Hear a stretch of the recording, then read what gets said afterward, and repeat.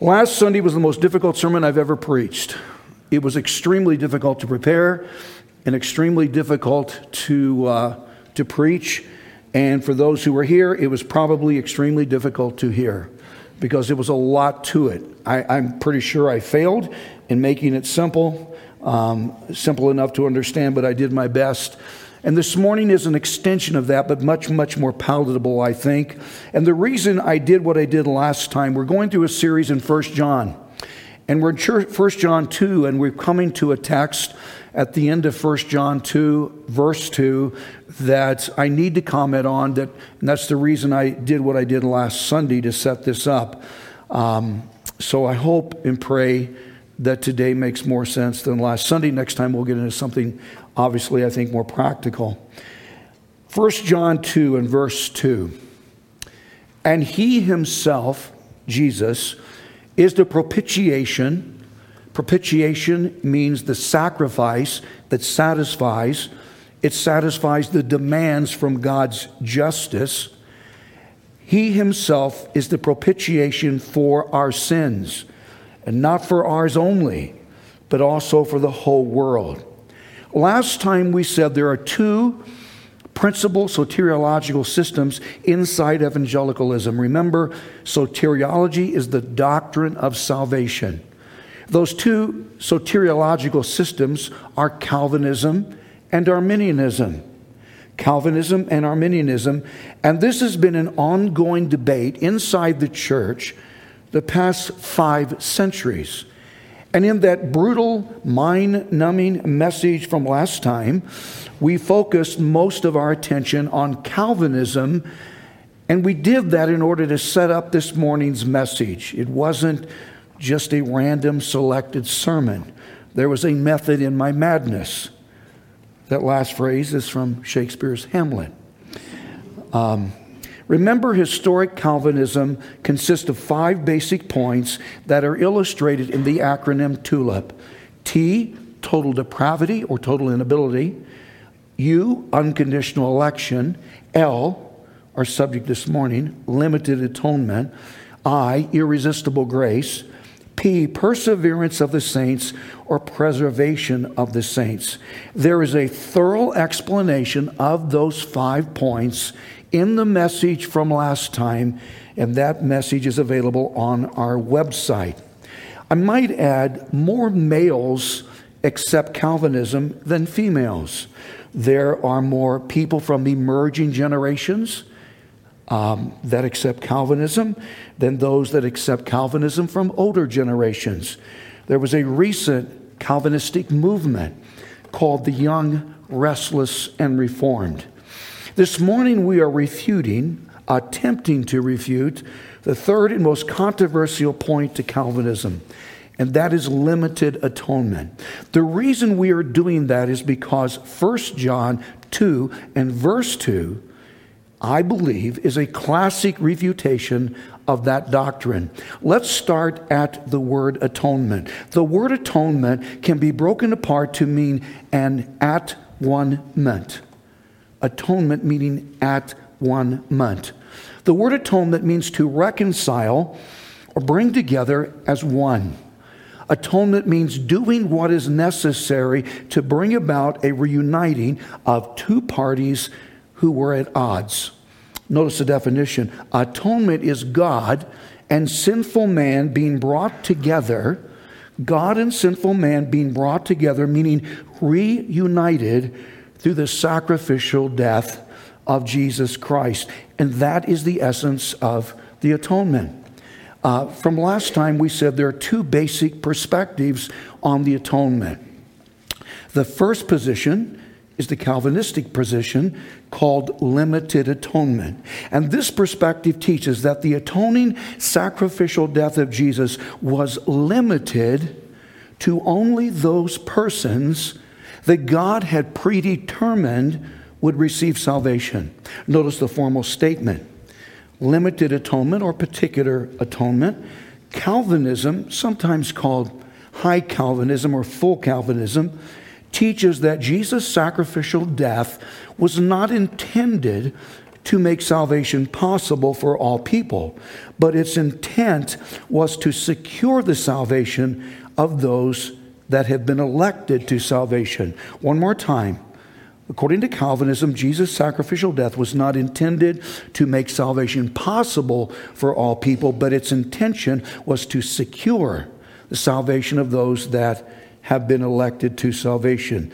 This is where Calvinists themselves sometimes divide, as 4-point Calvinists reject limited atonement and accept the second atonement position called unlimited atonement or general atonement. And that perspective means that the atoning sacrificial death of Jesus was not limited to a select number of people, but that it extends to all people from all time. That is the position that is preached from this pulpit, that Jesus died for all people, period. Notice the formal statement: unlimited or general atonement. Non-Calvinist and 4-point Calvinists teach the sacrificial death of Jesus was sufficient to save all people, but is efficient to save only those that believe on Jesus. One more time. Non-Calvinists and 4-point Calvinists teach the sacrificial death of Jesus Christ was sufficient, able to save all people, but is efficient to save only those that believe on Jesus. Some people reword that definition as the atonement is unlimited in its invitation, but it is limited in its application. That means that Christ's death made it possible for everyone to be saved. But it did not actually secure the salvation of anyone, because Jesus died for all people. Only those persons that believe on Jesus and receive him are saved. I might interject a footnote. Last time we said evangelicals should agree that God has elected us, chosen us to salvation. And that part is not in question, or shouldn't be in question. Christians are the elect. We have been selected, elected, chosen to salvation. The question, the debatable question, is how did that election happen? How were we elected? Calvinism teaches that God exercised his sovereign prerogative and arbitrarily elected some to be saved, based on nothing good in those he elected. He selected some, he didn't select others. Arminianism teaches that God elected or chose those that he knew from the eternal past. He knew who would choose him. The controversial question is, are we one of the elect because God in his sovereign predetermination chose us to receive Jesus and then prearranged that we would agree to that? Or were we elected because God in his omniscience and all knowledge knew? God knew we would want Jesus, and so God elected us to salvation on that basis. Calvinism teaches that God wanted me. Arminian teaches that God knew I would want him. The question of divine election is one of the most debated and controversial doctrines in evangelicalism. On a personal basis, I can't accept either position. I'm not an Arminian, and although I am Calvinistic to some degree, I do accept the 5th point, preservation of the saints. I'm not Calvinistic enough to be considered a Calvinist. I contend in our finite humanness, we cannot understand how God determined who would be elected to salvation. To understand election is to understand God, and that's not possible. Nor is it necessary to understand exactly how God operates in order to be and do what God has called us to be and do. I want us to see a short video clip from a young pastor who was ordained in the Reformed Church of America. That is a Calvinistic denomination. So he does have a background in Calvinism, and It seems he was at one point caught up in Calvinism. I don't know where he is now. I'm not doing this to recommend him or his congregation. This is just an illustration. Please watch this. I remember once when I was in seminary, and I was in the King David Hotel, and I was sitting with a couple of rabbis. These guys. Benicio del Toro was there, second from the right. Just kidding, that's from Snatch, but I'm trying to give you a visual. And I'm sitting in the King David lobby, I think it was called, in LAX, and was about to go to Israel. And I was sitting there with these two. Hannah, were you there? Yeah, Hannah and I were there together. And we were sitting and talking to these two Orthodox rabbis. And I said, we were talking back and forth, and they said, "What do you do?" And I said, "I'm a pastor." And they said, "Are you evangelical? We like evangelicals because evangelicals like Israel." And I said, I am an evangelical, and I'm a sort of a rare breed of evangelicals. We're called Calvinists. We're the frozen chosen. And he said, "What does that mean? What does Calvinist mean?" I said, "Well, we're basically really obsessed with, the sovereignty of God and God's planning of everything. We talk a lot about philosophically, And I just started asking him, I said, "Well, what do the Jews believe? What do the Orthodox Jews believe? I mean, did God know we were going to meet? Did he know I was going to sit here? Did he know I was going to pick up this pen? Did he know everything that was going to happen? Did he preordain it all? If he knows everything and he has control of everything, did he make everything happen? And if so, what does that say about the character of God and about our own free will?" And I'm going on and on like this. And then I just finished. I was like, and they looked at me a little bit like I was an idiot. And they looked at each other and looked at me, and one guy goes, "Who can know such things?"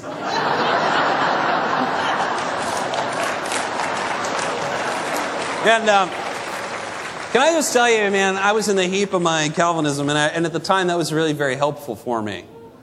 It really was super helpful for me. To just be like, I don't know.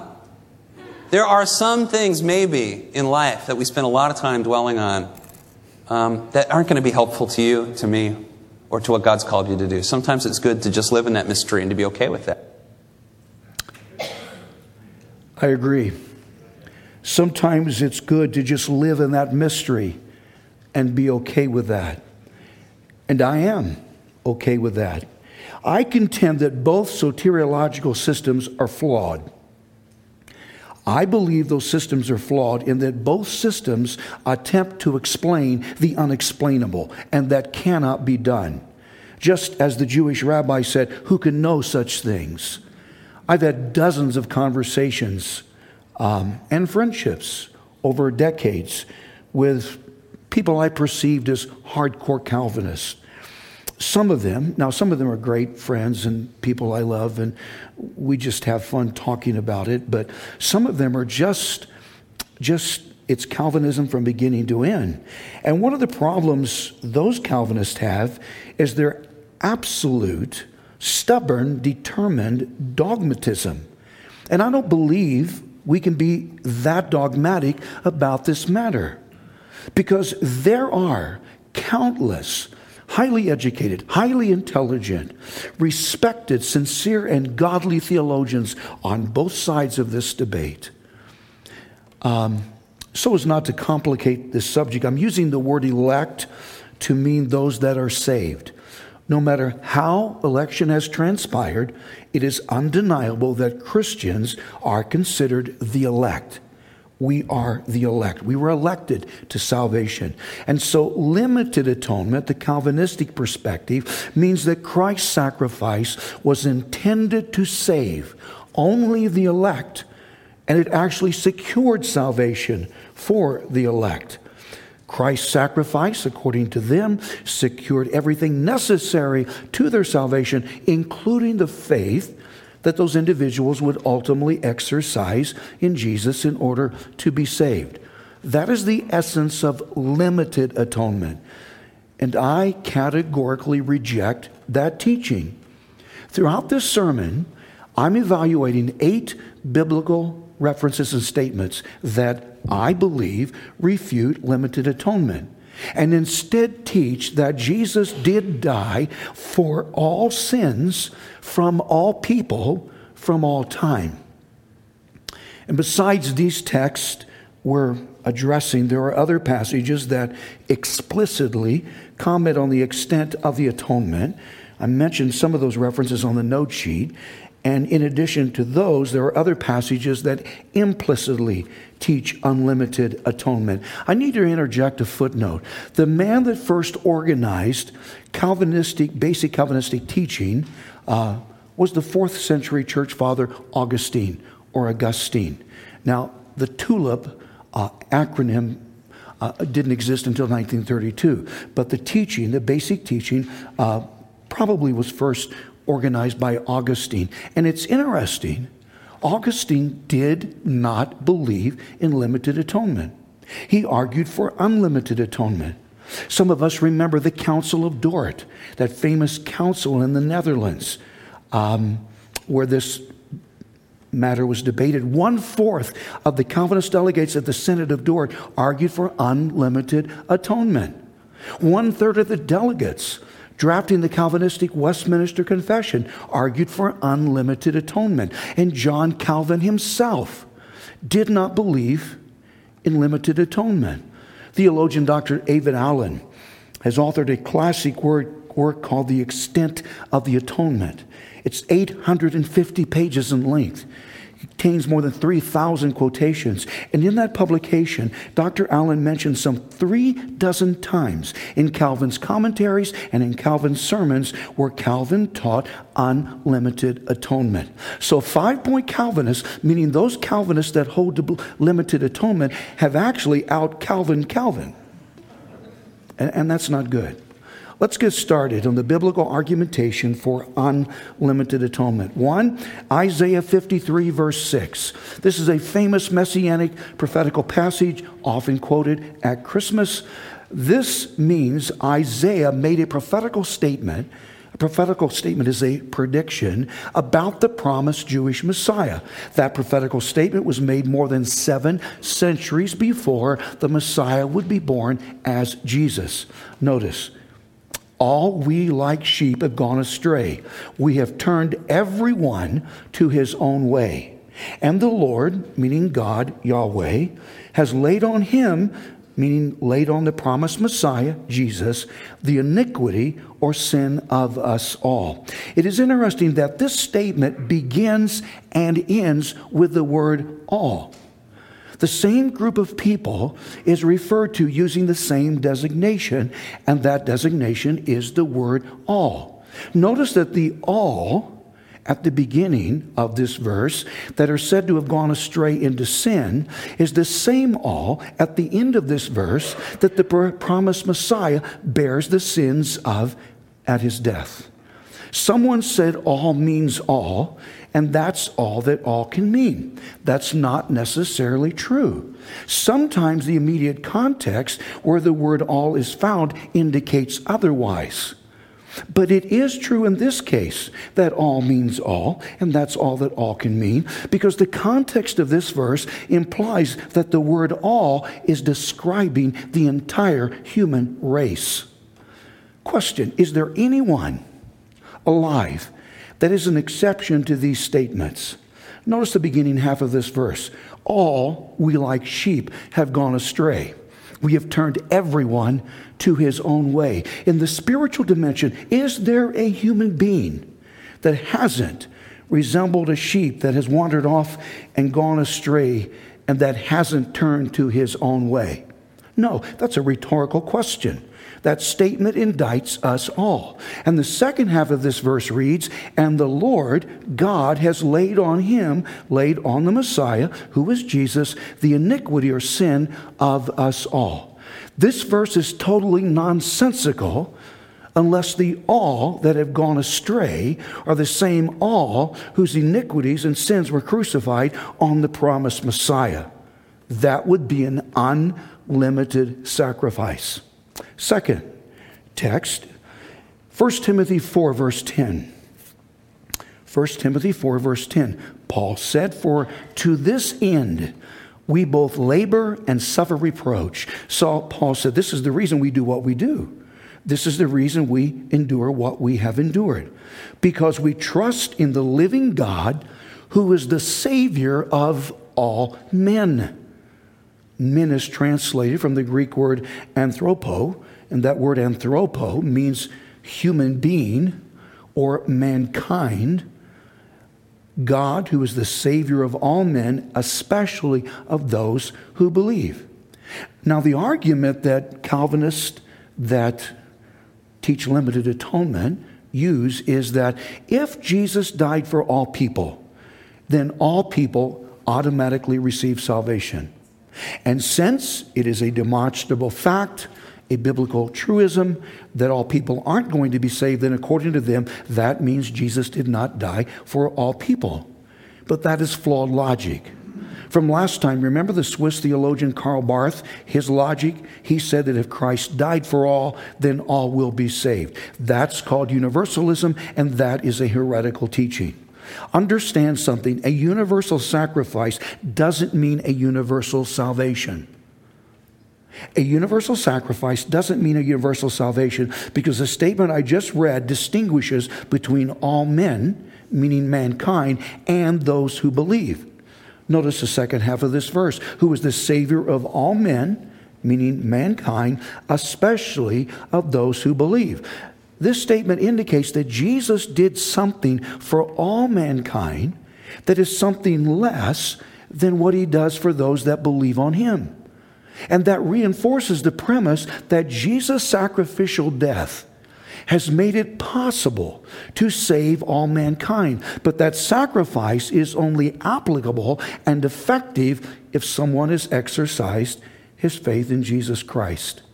A third text, 1 John 2 and verse 2, and this is the verse from our series in 1 John.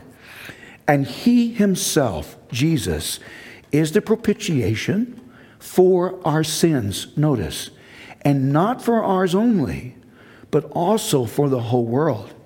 This is a knockout text, because unless someone imposes his theological bias and presuppositions onto this verse, this is a clear and definitive statement on unlimited atonement. Let me read that again. He himself, Jesus, is the propitiation for our sins. Our sins meaning John's sins. He is the one that authored this.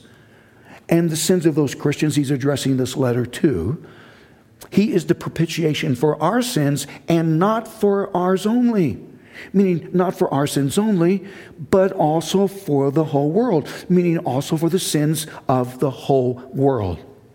A plain reading of this text means that Christ's sacrifice was not only sufficient for the sins of those that are elect to salvation, but Jesus' sacrifice was also for the sins of the whole world, or the Homo sapien species.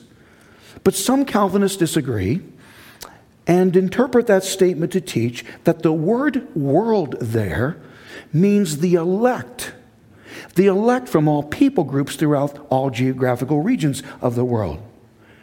Unless someone is reading this verse through a Calvinistic grid, and some do, unless that's the case, then no one reading this verse is going to come to any conclusion other than the whole world mentioned here refers to the entire human race and not just the elect. Remember this hermeneutical principle. We've mentioned this before. When normal sense makes good sense, then seek no other sense, or else we get nonsense. And to interpret world as meaning the elect throughout the world is nonsensical. The fourth text, John 1, verse 29. The next day, John, this is John the Baptist, or John the Baptizer, saw Jesus coming toward him and said, "Behold the Lamb of God." Jesus is the ultimate sacrificial lamb. We commemorate that at communion. And we're having communion later this month. Behold the Lamb of God who takes away the sin of the world. One more time, in order to fit into the limited atonement argument, Calvinists have to change the normal meaning of the word world to mean the elect. It's interesting that the word world is used a total of 80 times in 59 verses in John's Gospel. John 1 verse 29 is just one instance of those verses. And not once in John's gospel does that word world mean the elect. Actually, this word world is mentioned 240 times throughout the New Testament, and not once does it mean the elect. Now, one argument some Calvinists use is that the New Testament mentions instances citing that salvation is provided to limited groups of individuals and not all people, period. I mentioned some of those groups on the note sheet. Salvation is provided to his people, meaning the Jewish people. Salvation is provided to his sheep, meaning those that follow him. Salvation is provided to his friends and the church and the bride. And the bride is just a grammatical metaphor describing the church. We know that salvation is offered to these different groups. But to argue that because salvation is offered to a group of people, it means salvation isn't offered to all people, that argument is considered a negative inference fallacy.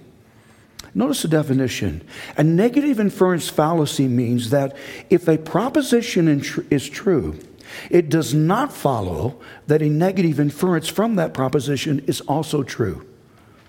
A negative inference fallacy, I'm going to illustrate this, means that if a proposition is true, it does not follow that a negative inference from that proposition is also true. That means the proof of a proposition cannot be used to disprove its converse. Consider this example of a negative inference fallacy. This is the premise. All Orthodox Jews believe in Jesus. And that is the case. All Orthodox Jews believe in Moses. Second statement, Mr. Jones, hypothetical Mr. Jones, is not an Orthodox Jew. Okay? He's not Jewish. Third statement, therefore, Mr. Jones does not believe in Moses. That's the conclusion. That argument cannot hold up in the court of logic because the conclusion that Mr. Jones does not believe in Moses is dependent on a negative inference from the premise that all Orthodox Jews believe in Moses. Mr. Jones could be an unorthodox secular Jewish person that still believes in Moses. Or Mr. Jones could be a complete non-Jewish Gentile person, such as ourselves, that believes in Moses.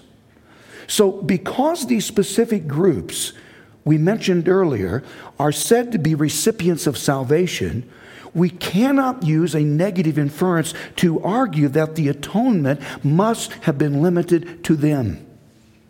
That would be the negative inference fallacy. The fact Christ's sacrificial death included these people groups doesn't mean that it didn't include others that aren't mentioned. As an example, I'm using the example of food, which probably isn't a good analogy. I started a diet. I'm practicing intermittent fasting. I'm trying to go 20 hours per day without eating and then just have a small window to eat. I've lost 10 pounds, but I have much more to lose. And so I'm hungry all the time. I appreciate pizza. I love pasta, love pizza. But because I appreciate pizza, that doesn't mean I don't appreciate a bowl of clam chowder, especially clam chowder in a sourdough bowl. You can buy them at Walnut Creek. You can buy them on the wharf, San Francisco. I love clam chowder in a sourdough bowl. I appreciate barbecue brisket and barbecue burnt ends. And if you don't know what a burnt is, man, you have missed it. You have no clue. I mean, burnt ends are amazing. It's a delicacy. But I don't find it here. Barbecue's not good here, sorry. But I appreciate barbecue. But that doesn't mean I don't appreciate macaroni and cheese. I made some last night. That is the extent of my cooking skills, I might add. Okay, that was it. I appreciate lemon meringue pie. Can't find a good one, but I love lemon meringue pie. But that doesn't mean I don't appreciate oatmeal raisin cookies. See, the fact that I appreciate some foods doesn't mean I don't appreciate other foods. In the same sense, the fact Jesus died for each of these people groups we mentioned earlier doesn't mean he didn't die for other people. The groups we just mentioned are a reference to people groups that receive Jesus, and in doing so, cause the atonement to be efficient for themselves. These groups are some of the elect. These groups are not all of the elect. Number 5, 1 Timothy 2, 5 and 6. This is familiar, verse 5. For there is one God and one mediator between God and man. That mediator is not the pastor or priest or the Virgin Mary or a dead saint, but that mediator is the man Christ Jesus. Verse 6, who, Christ Jesus, from the preceding verse, gave himself, meaning as a sacrifice on the cross, who gave himself as a ransom for all. Not some, all. Now, some Calvinists that promote limited atonement argue that the all mentioned in this statement doesn't mean all people without exception, but it means all people without distinction. It doesn't mean all people without exception, but it means all people without distinction. Distinction means a difference or contrast between people. So the argument is that Jesus died for all people without distinction, meaning without differentiating between people. Jesus saves different people from different people groups. Jesus saves people from different racial and ethnic groups. Jesus saves people from different societal, economic stratas. It means Jesus didn't die for just the suburban upper middle class professional people, but Jesus also died to save high school dropouts and those suffering from addictions and those that are unemployed and the homeless and on and on. According to this argument, Jesus sacrificed himself as a ransom for all different people categories, but not all people, period. Let me use an example of how unreasonable that argument is. This is hypothetical. Suppose a store such as Home Depot has a huge sign outside reading, gigantic sale, all merchandise half price. Gigantic sale, all merchandise half price. I find that interesting. Could get a deal. So I go inside and I'm wandering around and I discover that some of the merchandise is not on sale as stated on the sign outside. As an example, I wander into the tool department and I find that the ratchet and socket sets are still at first full price, not on sale. And I wander around and find some other tools. A dozen other tools are also not discounted. And then I wander into other areas of the store, and the same is the same case throughout the store. So I'm frustrated. So I go to customer service and I register a respectful complaint to this customer service person. I said, I don't understand this. The sign outside said, all merchandise on sale, half price.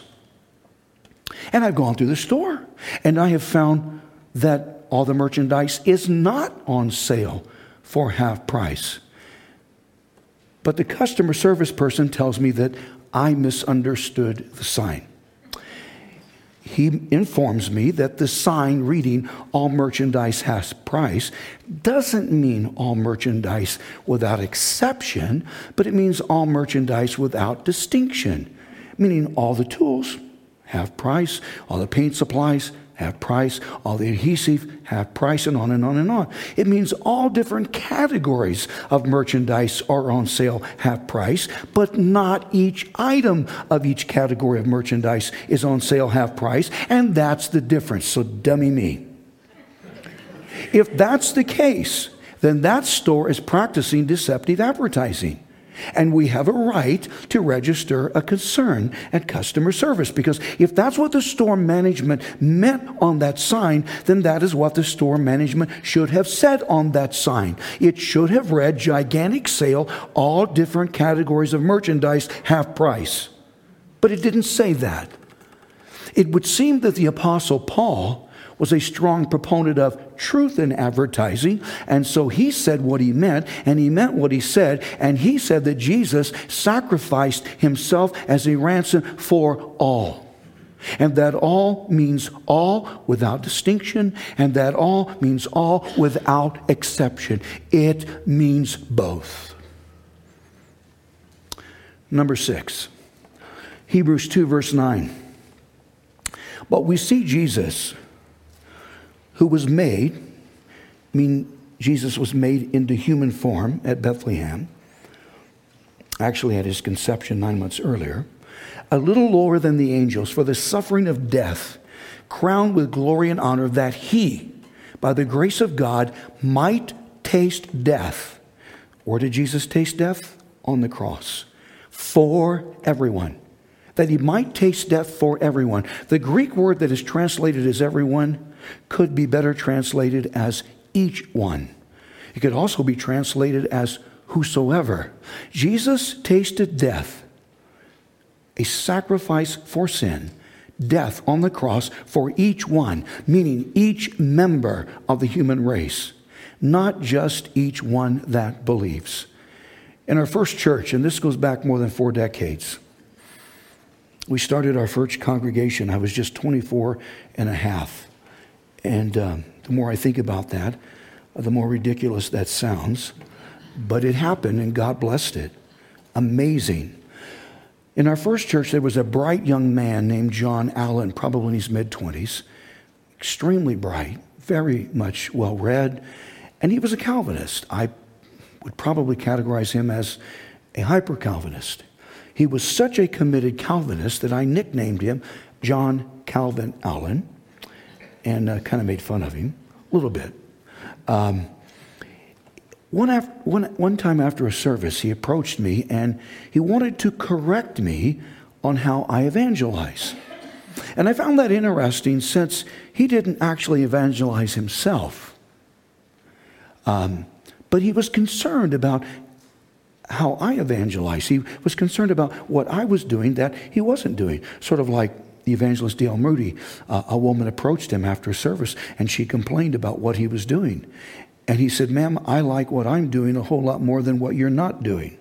And that's how it was. He didn't want to do it himself, but he wanted to be able to tell me how to do it. So he told me that I could not, in theological good conscience, I could not say to an unsaved person that Jesus died for his sins.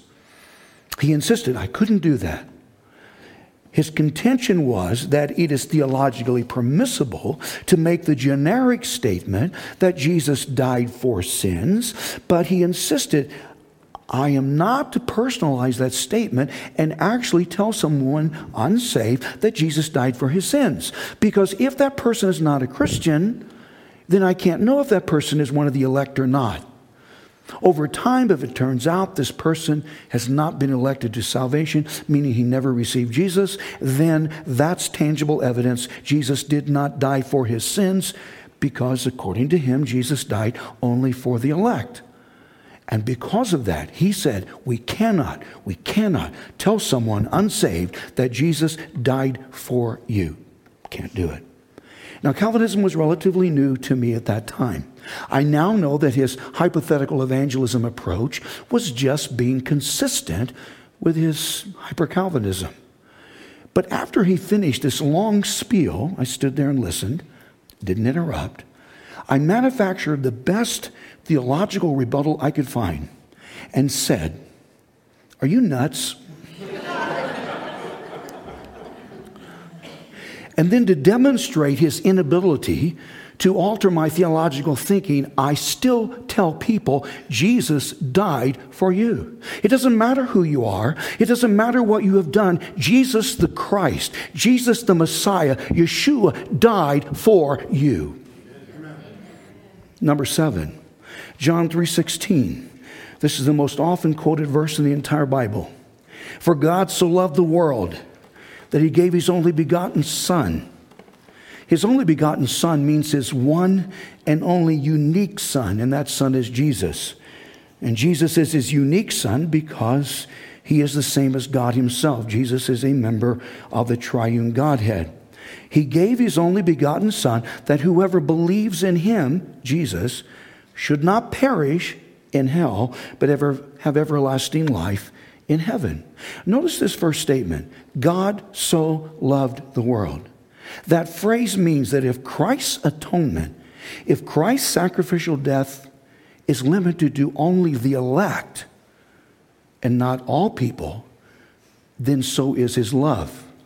Limited atonement means limited love. If divine love is limited, then that means in a redemptive sense, God loves only the elect and no one else. One of the most famous Calvinistic theologians is a man named Arthur Pink, now deceased. And according to Mr. Pink, Calvinism teaches God doesn't love all people. He said because God is sovereign, God loves who God chooses to love and no one else. And in his estimation, that is the elect only. Some extreme hyper-Calvinists teach that God actually hates the non-elect, as offensive as that concept is. The Christian gospel is to be presented to all people, as indicated in the extensive usage of the word whosoever. In John 3:16 is just one example of a biblical statement that uses the language whoever. The word whoever is mentioned more than 110 times in the New Testament, and in each case it has an unrestricted meaning. There are no grammatical limitations on this word whoever. Sometimes, because of that, I personalize the whoever statements that relate to salvation, and I do that through inserting someone's name into those verses that use the word whoever. Let me insert someone's name into John 3:16.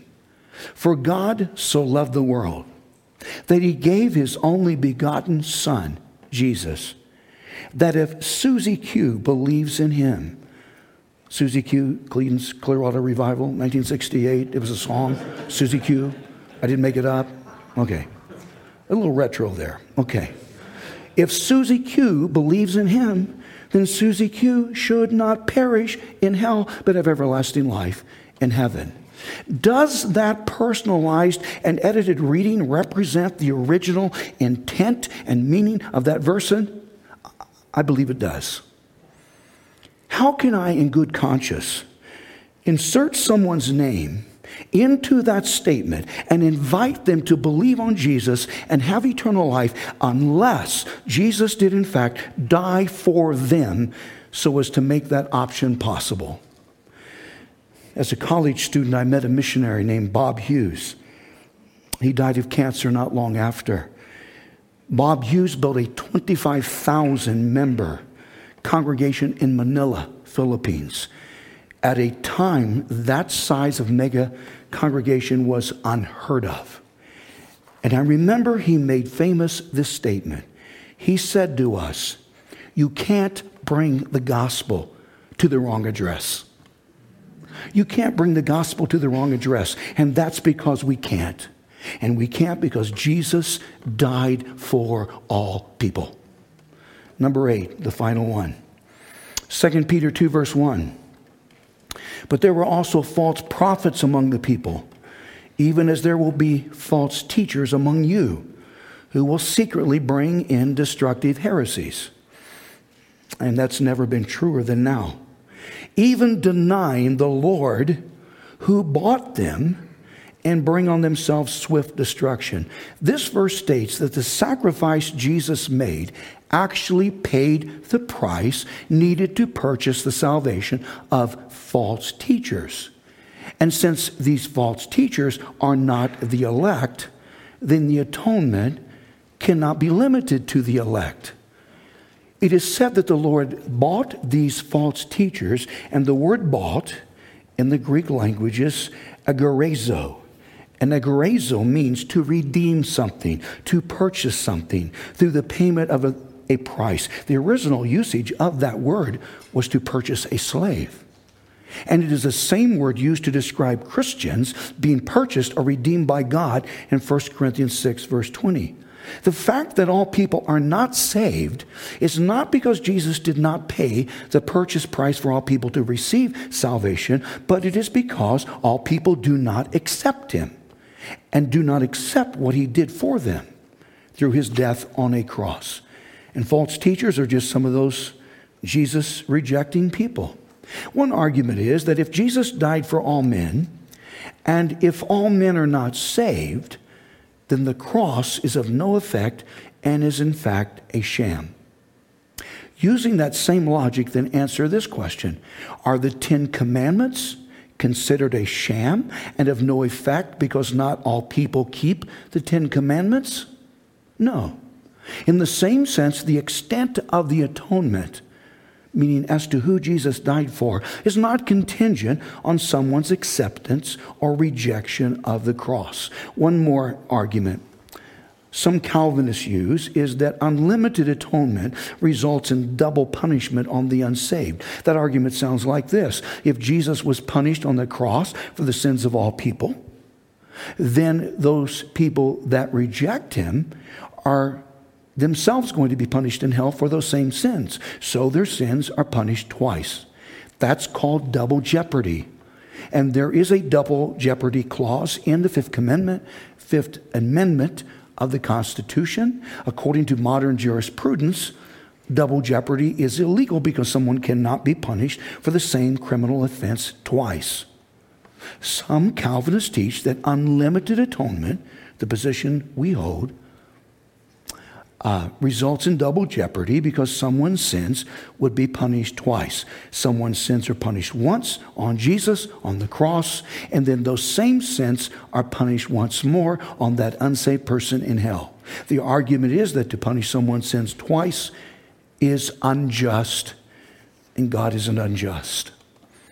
I would argue that if that situation did constitute double punishment, it is the sinner and not God.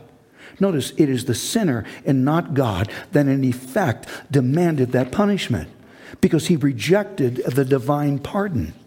No one can accuse God of being unjust in executing punishment on sin because someone told him no and rejected the opportunity to go unpunished. Andrew Jackson was this nation's 7th president.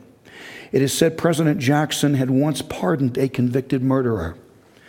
This man had been sentenced to die as punishment for his horrific crime. But one afternoon, the warden of that prison went to his cell and through the prison bars handed this man a pardon from the President of the United States. President Jackson had agreed to pardon this man. This man wouldn't accept that pardon.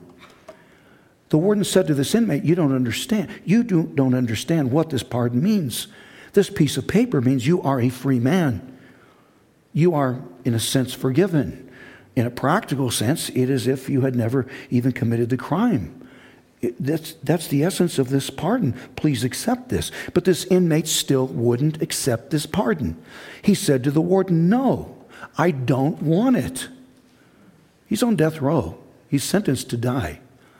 His refusal to accept that pardon started a legal battle. Does a man have the right to refuse a pardon? Can a man be forced against his will to go free? It is said the United States Attorney General also came to this prison cell and he begged this man to accept this pardon, but he still refused and refused and refused. This case went all the way to the Supreme Court, where it was decided a pardon is only a piece of paper until the guilty party accepts it. Unlimited atonement means that the sacrificial death of Jesus Christ was sufficient and able to save all people, but efficient to actually save only a limited number, and that limited number consists of only those that believe and receive him. And I hope and pray you're one of those. Let's bow our heads. Father, thank you for your word. I hope this made more sense than last time. Theology is not easy to teach, especially controversial theology. But I'm very grateful to know that your son Jesus died for mankind. He died for the sins of all people from all time. Although that sacrifice is only applicable and efficient for those people who put their faith in him and believe on him. But it's possible for anyone to be saved and for anyone to be forgiven because of unlimited atonement. I'm grateful for that teaching. I pray that if there's anyone in this room who isn't certain of their salvation, if they're not sure, Lord, I pray they'll come to me after the service and say, Pastor, can we sit down? I want to make an appointment. I want to get this thing squared away. I want to know that I'm forgiven. I want to know that I'm going to heaven. Nothing is more important than that. So God, I pray that someone would be willing to do that even today. Again, thank you for your love, the fact you love all of us, and the fact that you made a way possible to yourself through the atoning death of your Son, Jesus. I'm so grateful, forever grateful. Thank you. In his name I pray. Amen.